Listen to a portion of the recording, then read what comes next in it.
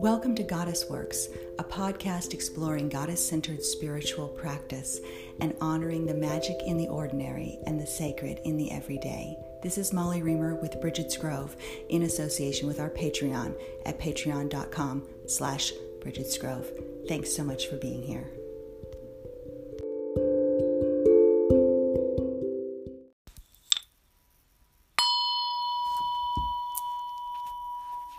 Begin again. It is not too late, as long as breath remains. One mark on the page, one brush stroke, one moment of thanks, one stripe of sunset sky. Begin again, even if there's so much you haven't done, even if you've forgotten something, even if someone might think you're wrong, even if you've made mistakes. Begin with bleeding, begin with scars, begin with a fragment of a dream, begin. There is time yet for talk of finishing. You don't even need courage. You don't even need fresh ideas. You don't even need confidence. You just need a breath and a body and a single new moment, of which all days are made. Small or sweeping, wise or weeping, just begin again. Don't go backwards. Don't rewind. Now is the time. Begin. This is Molly Reamer with Bridget's Grove, and this is a Goddess Works episode, podcast / mini ritual for the Creative Spirit Circle from Bridget's Grove, and it is made possible thanks to our patrons at Patreon. That is patreon.com/Bridget's Grove. So this week's audio is a combination offering for patrons at Patreon, but then also for our wider Creative Spirit Circle community, which is offered freely to anyone who wishes to participate. And so special thanks to the patrons for making that wider work possible and making it possible for us to share so many things with so many people, regardless of finances or anything like that. So anyway, this is, I have a variety of things to talk about today, but first I would like to encourage you to take a deep breath and to settle into your body.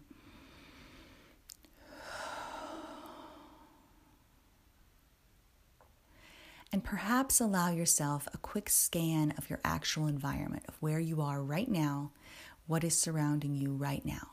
So no need to have anything be different or more special or change. Nothing different than what it is right now. Just where you are, how your body is, what you're doing.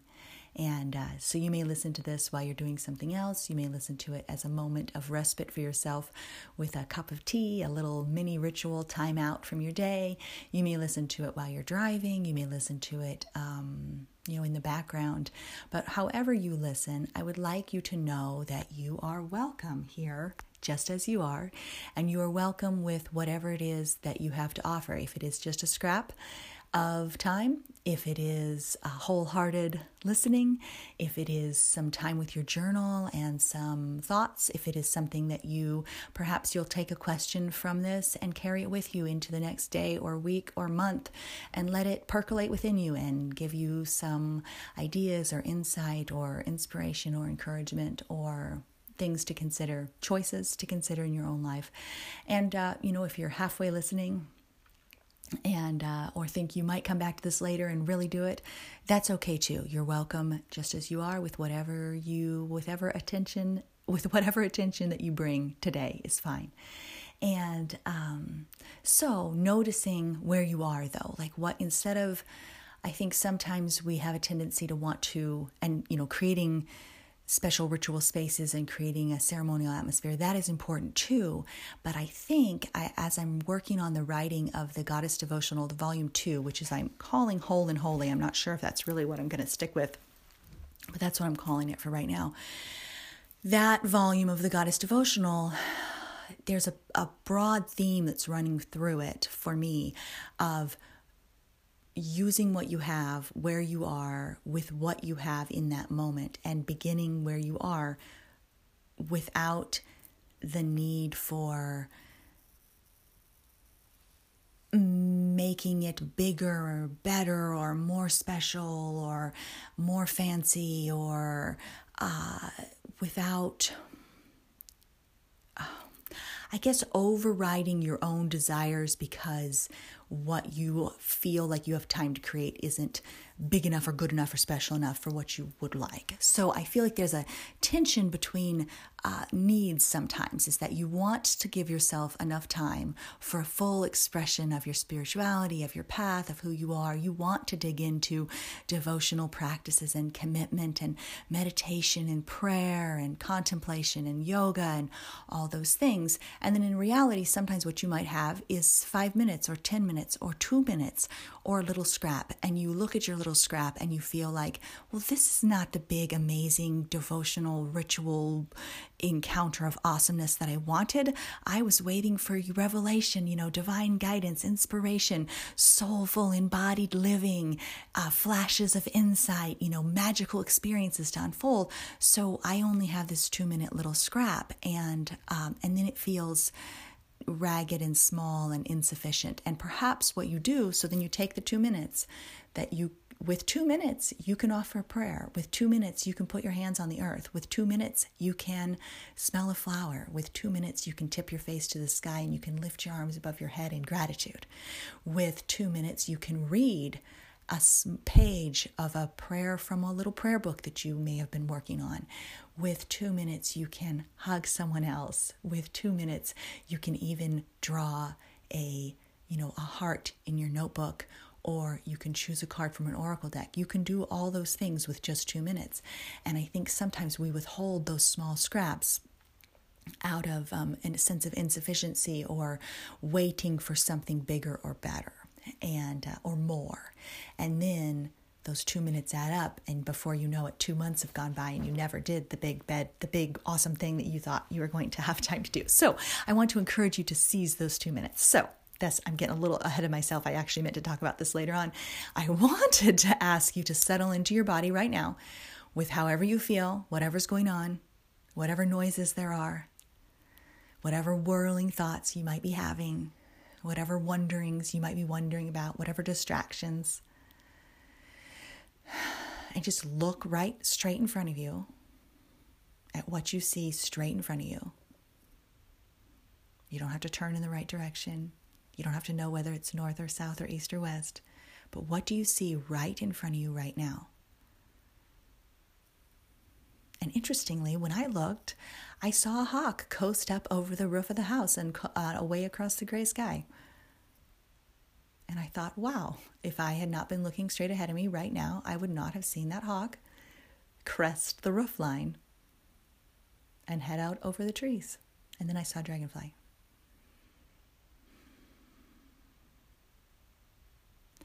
So what do you see right in front of you?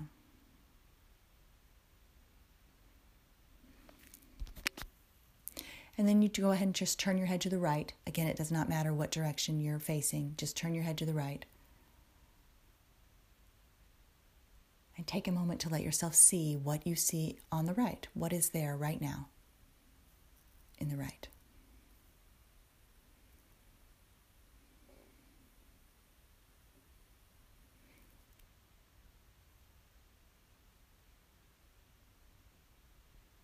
And then a second to look on to the left.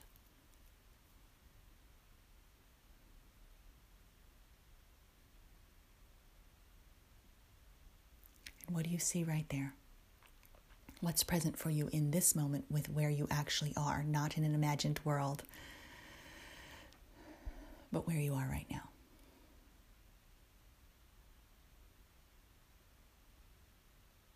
And then finally turning and looking behind you.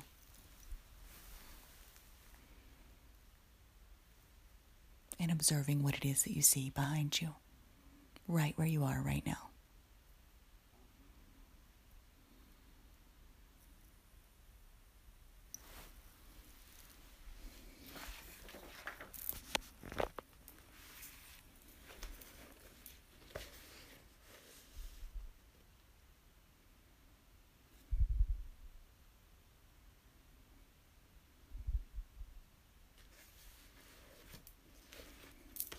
So, welcome. I'm glad you're here, just as you are. And,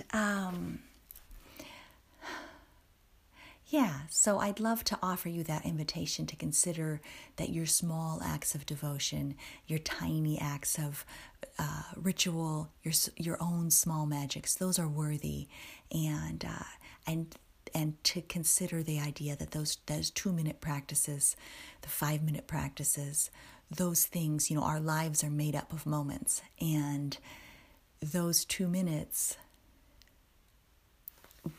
coupled together create a lifetime.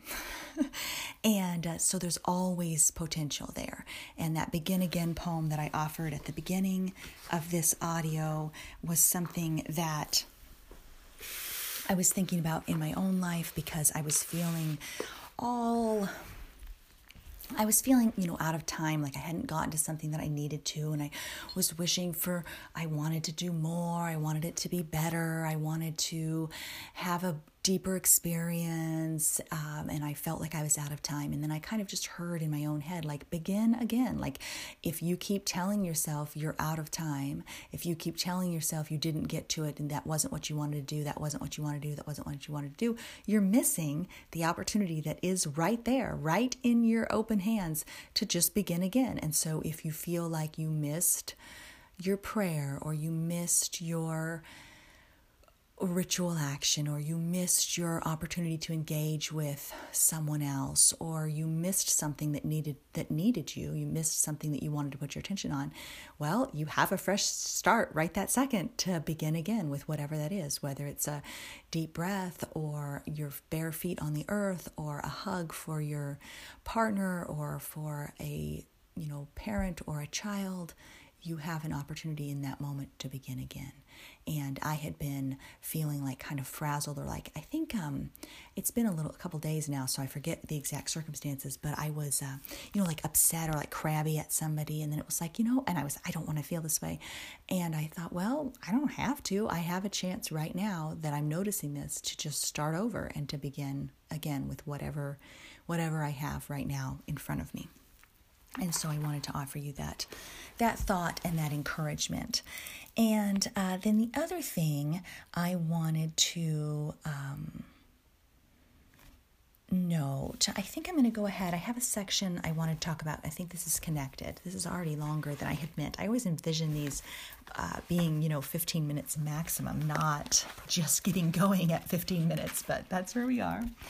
And so I wanted to share a section about awareness with you from Sue Monk Kidd's book, First Light. And I've been on a kind of a Sue Monk Kidd kick this year. And so her First Light book is her very early writings that were compiled later from her columns that she wrote for religious magazines and things like that. So they're kind of a little collection of essays. And so she quotes Emily Dickinson as saying, "Life is a spell so exquisite that everything conspires to break it." And so she's telling about how she feels like she's been moving through life on autopilot, half seeing, half there, abducted by the dreaded small stuff. But then she realized we have... She's talking about being married to life, and we will have a true and blissful marriage to life only to the extent that we are aware. And she resolved this question for herself about what she wishes to become notorious for at 50. Let it be for nothing more than harboring a wild amazement at life. Let it be for choking up at poetry in the sight of human faces, for falling into easy rapture over lilies and all the other run-of-the-mill marvels that make up life. Let me become notorious for going around with my bridal veil tossed back and my mouth saying I do, renewing my vows with life every day, 100 times a day. And that reminds me of an experience that I had just this morning, where we were out on our walk in the morning after the rain, and I was admiring all the new wildflowers by the road, and there's this pale purple wild petunias, and there's sunflowers and brown-eyed Susans. The black-eyed Susans are done, but the little small brown-eyed Susans are coming out, and there's tick-seed sunflowers too, which is not a very pretty name, and there is partridge pea, which is a little yellow flower that's blooming now. So lots of yellow and then some purple. The ironweed is out and it's purple. So there's purple and yellow together. And I was having such fun walking along and looking at all these flowers. And I love to take my goddess pictures in the flowers, and I was squatted down trying to get a picture in the petunias, and I went ahead and just sat straight on the road. I just sat on the road next to the flowers, and then part of me was thinking, you got to go home and you have real work to do.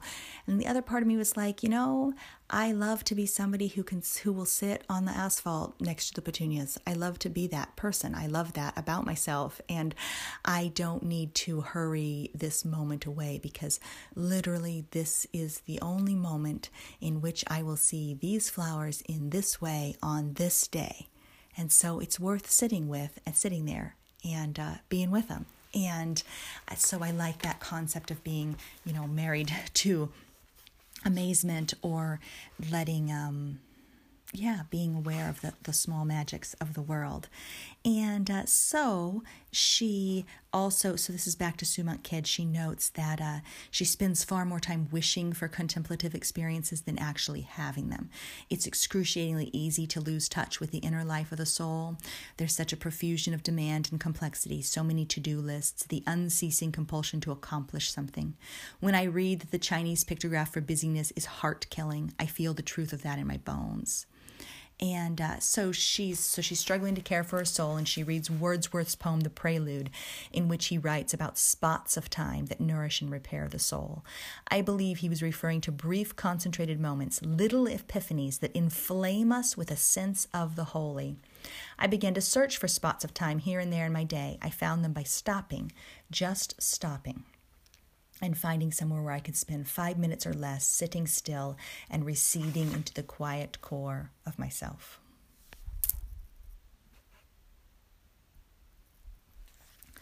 So we can care for our souls in spots of time. And that's really a lot of times what I wish for these audios to be for you, is that spot of time where you care for your soul. So I would like to invite you to consider where you might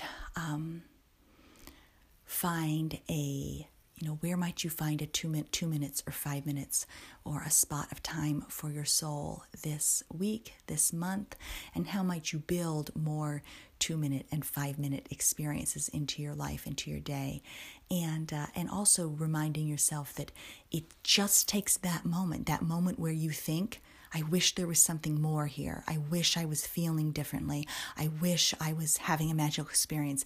I wish I could have time to offer this prayer. I wish I could have time for this devotional encounter with the divine. I wish I could, listen to the goddess speaking to me. I wish I could feel. I wish I could be. That is your signal. That's your doorway right there. That thought, that's it. That's your cue. That's your doorway. That's your signal. That's your opportunity. And I feel like sometimes that's easy to overlook. Like just that thought, the entering of the thought of, I wish this was different. That is your doorway. That's your moment. That's your opportunity. That's your chance. That's when you begin. And even if what you offer is a single breath, even if what you offer is a single word, even if what you offer is your hand to your heart for 30 seconds. That's your moment. It's there. So that's what I wanted to share with you today. And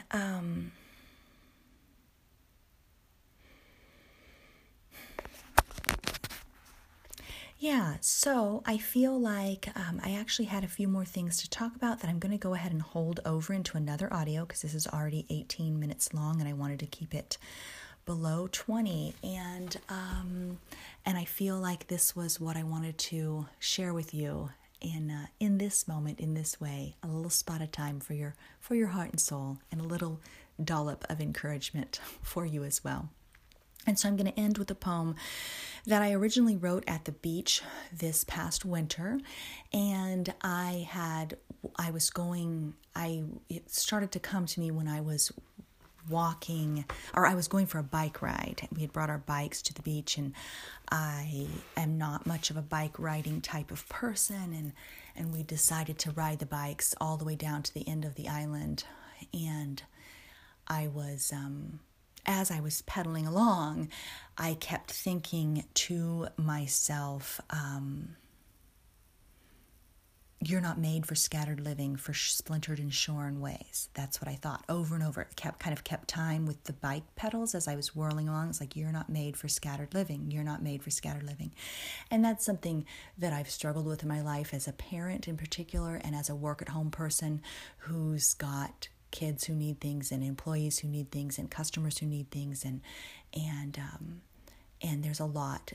I can get really kind of fragmented up by the many questions and comments and needs and wishes and communications. And so part of my work is to, rebuild or stand up for defragmentation, for wholeness, and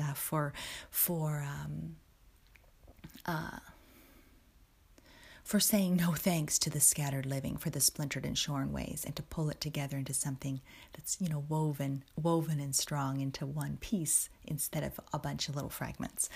And so that's where this poem came from, was from that experience of pedaling, and my little wheels were going and saying, you're not made for scattered living, for splintered and shorn ways. And so this is the poem that came from that. And that's the thought that I would like to leave you with today. You are not made for shallow stillness, not built for sour surrender. You are not constructed for endless service or sacrificial slumber. You are not bred for scattered living, for splintered and shorn ways. You are not designed for scraps and scrambling. You are not created for struggling and shouting to be heard by your very own self in your very own life. You are made for sweet satisfactions and soft sensations. You are constructed for silent solace and spacious seeking. You are built for waves and wonder, made for wandering and wildness. You are created for wings and witnessing. You are designed for woodlands and witchery, for walking wholehearted into the wide and wanton unknown. Thanks for being here.